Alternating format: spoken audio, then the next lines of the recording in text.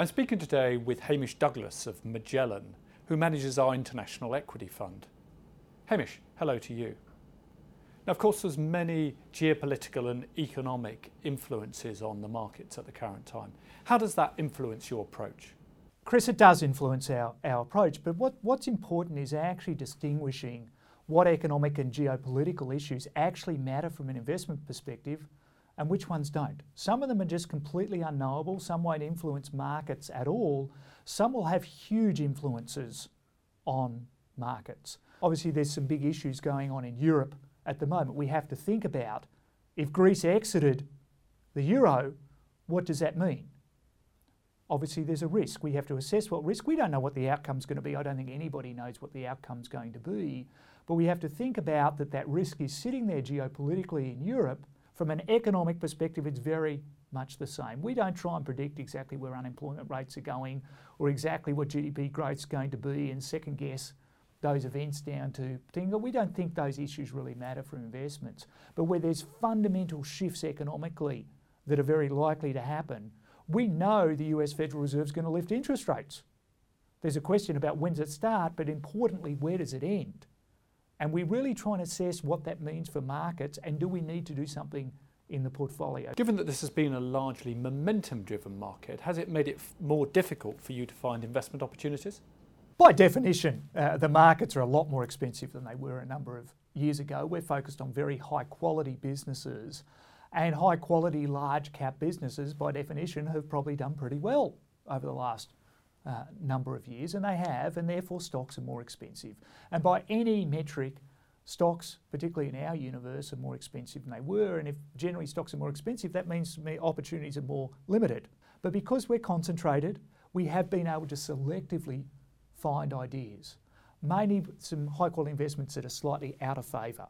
We recently bought a stake in Intel and we recently bought a stake in IBM after their share prices fell pretty materially. Both businesses are facing some short-term issues in their businesses, but they're cheap. So those type of opportunities are still coming up, but as a general point, opportunities are more limited. Markets are pretty expensive at the moment.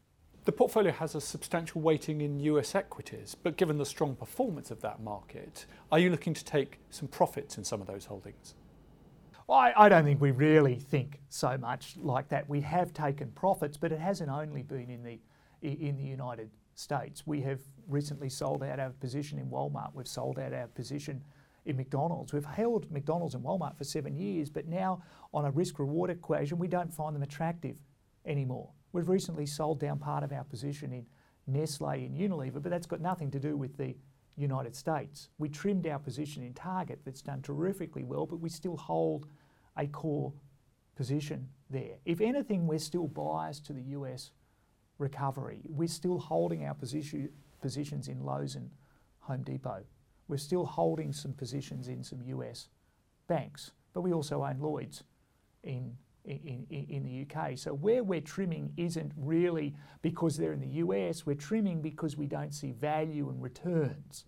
And we've been doing it in the US and we've been doing it outside of the United States. But if anything, we probably retain a bias towards the economic recovery in the United States, and we're probably still holding more of the cyclical things in the United States at this point in time. Perhaps you could give us an example of a holding in the portfolio where you think there's quite a lot more to come. I think let's talk about our largest holding. Over 7% of the portfolio is currently in eBay. And eBay is a fascinating stock. It's got two fundamental businesses. It's got the ebay.com, what's known as a marketplaces business. They own a number of classifieds businesses in that business as well. That business is under some pressure at the moment. But that business last year grew its total sales, or what is known as gross dollar volume of transactions done over its network, of over $80 billion last year. It grew by 9 percentage points. In the last quarter, it slowed to 5 percentage points. But this is still growing much faster than most retailers. Even if it's growing at 5 to 10%, this is still a very attractive business. It has no capital, has no inventory, and they effectively collect, you'd almost think it as advertising revenue. 8% of a transaction is given to eBay for connecting the buyer and the seller together, and they've got leading marketplaces in the United States, in Canada, in UK, in Australia, in Korea and in Germany.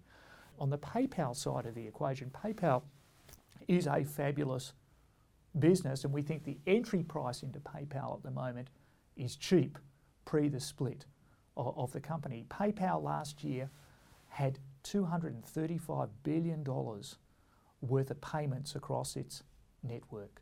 It has over 160 million active users.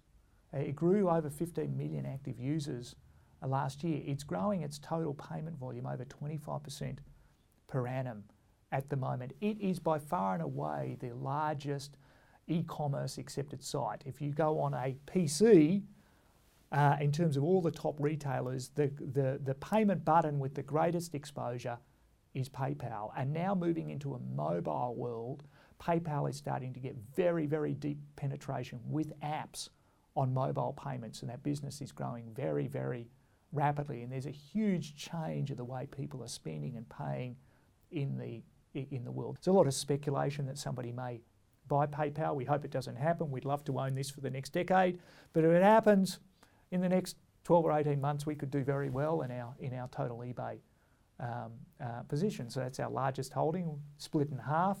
We're probably holding 3.5% positions in these two different companies, both different in their dynamics. One very high growth, very attractive, one lower growth, but probably high corporate appeal, but actually a very solid business. Investors throughout the world have been quite polarised on the future opportunity for stocks in the food retailing sector. Perhaps you could update us on your views on Tesco. We've been very honest. Clearly last year, with the massive collapse in profitability where we held a large stake in Tesco, we got that wrong. If we got it right, we wouldn't have been there. What I do think we got right on Tesco after the share price collapsed was do a deep assessment on what we thought the options. The share price got down to £1.60. And we engaged deeply with the new management team. We spent a lot of time with the board. We put proposals to the board of what we thought they needed to do. They've been very engaged with the large shareholders, and when it was down at £1.60, we made a decision to retain our holding, that we believed that Tesco had a lot of optionality around it. We thought the balance sheet issues could be addressed, and therefore what the market was pricing in a scenario that would be addressed by management. So the first call to not sell at the bottom, I guess we didn't make a double error on our Tesco holding, and it's actually nearly been the best performer in our portfolio since we decided not to sell it. And a number of other fund managers who made a similar mistake to Magellan actually sold their stock. And actually Warren Buffett sold his stock, and now the stock is up nearly 50% since that happened. So we haven't made the second. Do I have conviction? I have a view that it really depends on how well this new management team can execute from here. And finally, given this uncertain backdrop, perhaps you can give us your view on the outlook for equities in 2015.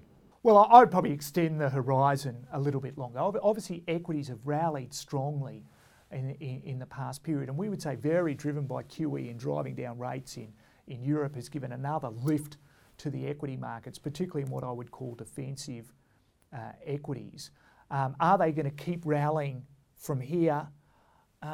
The oxygen's getting pretty thin, Chris, to be honest.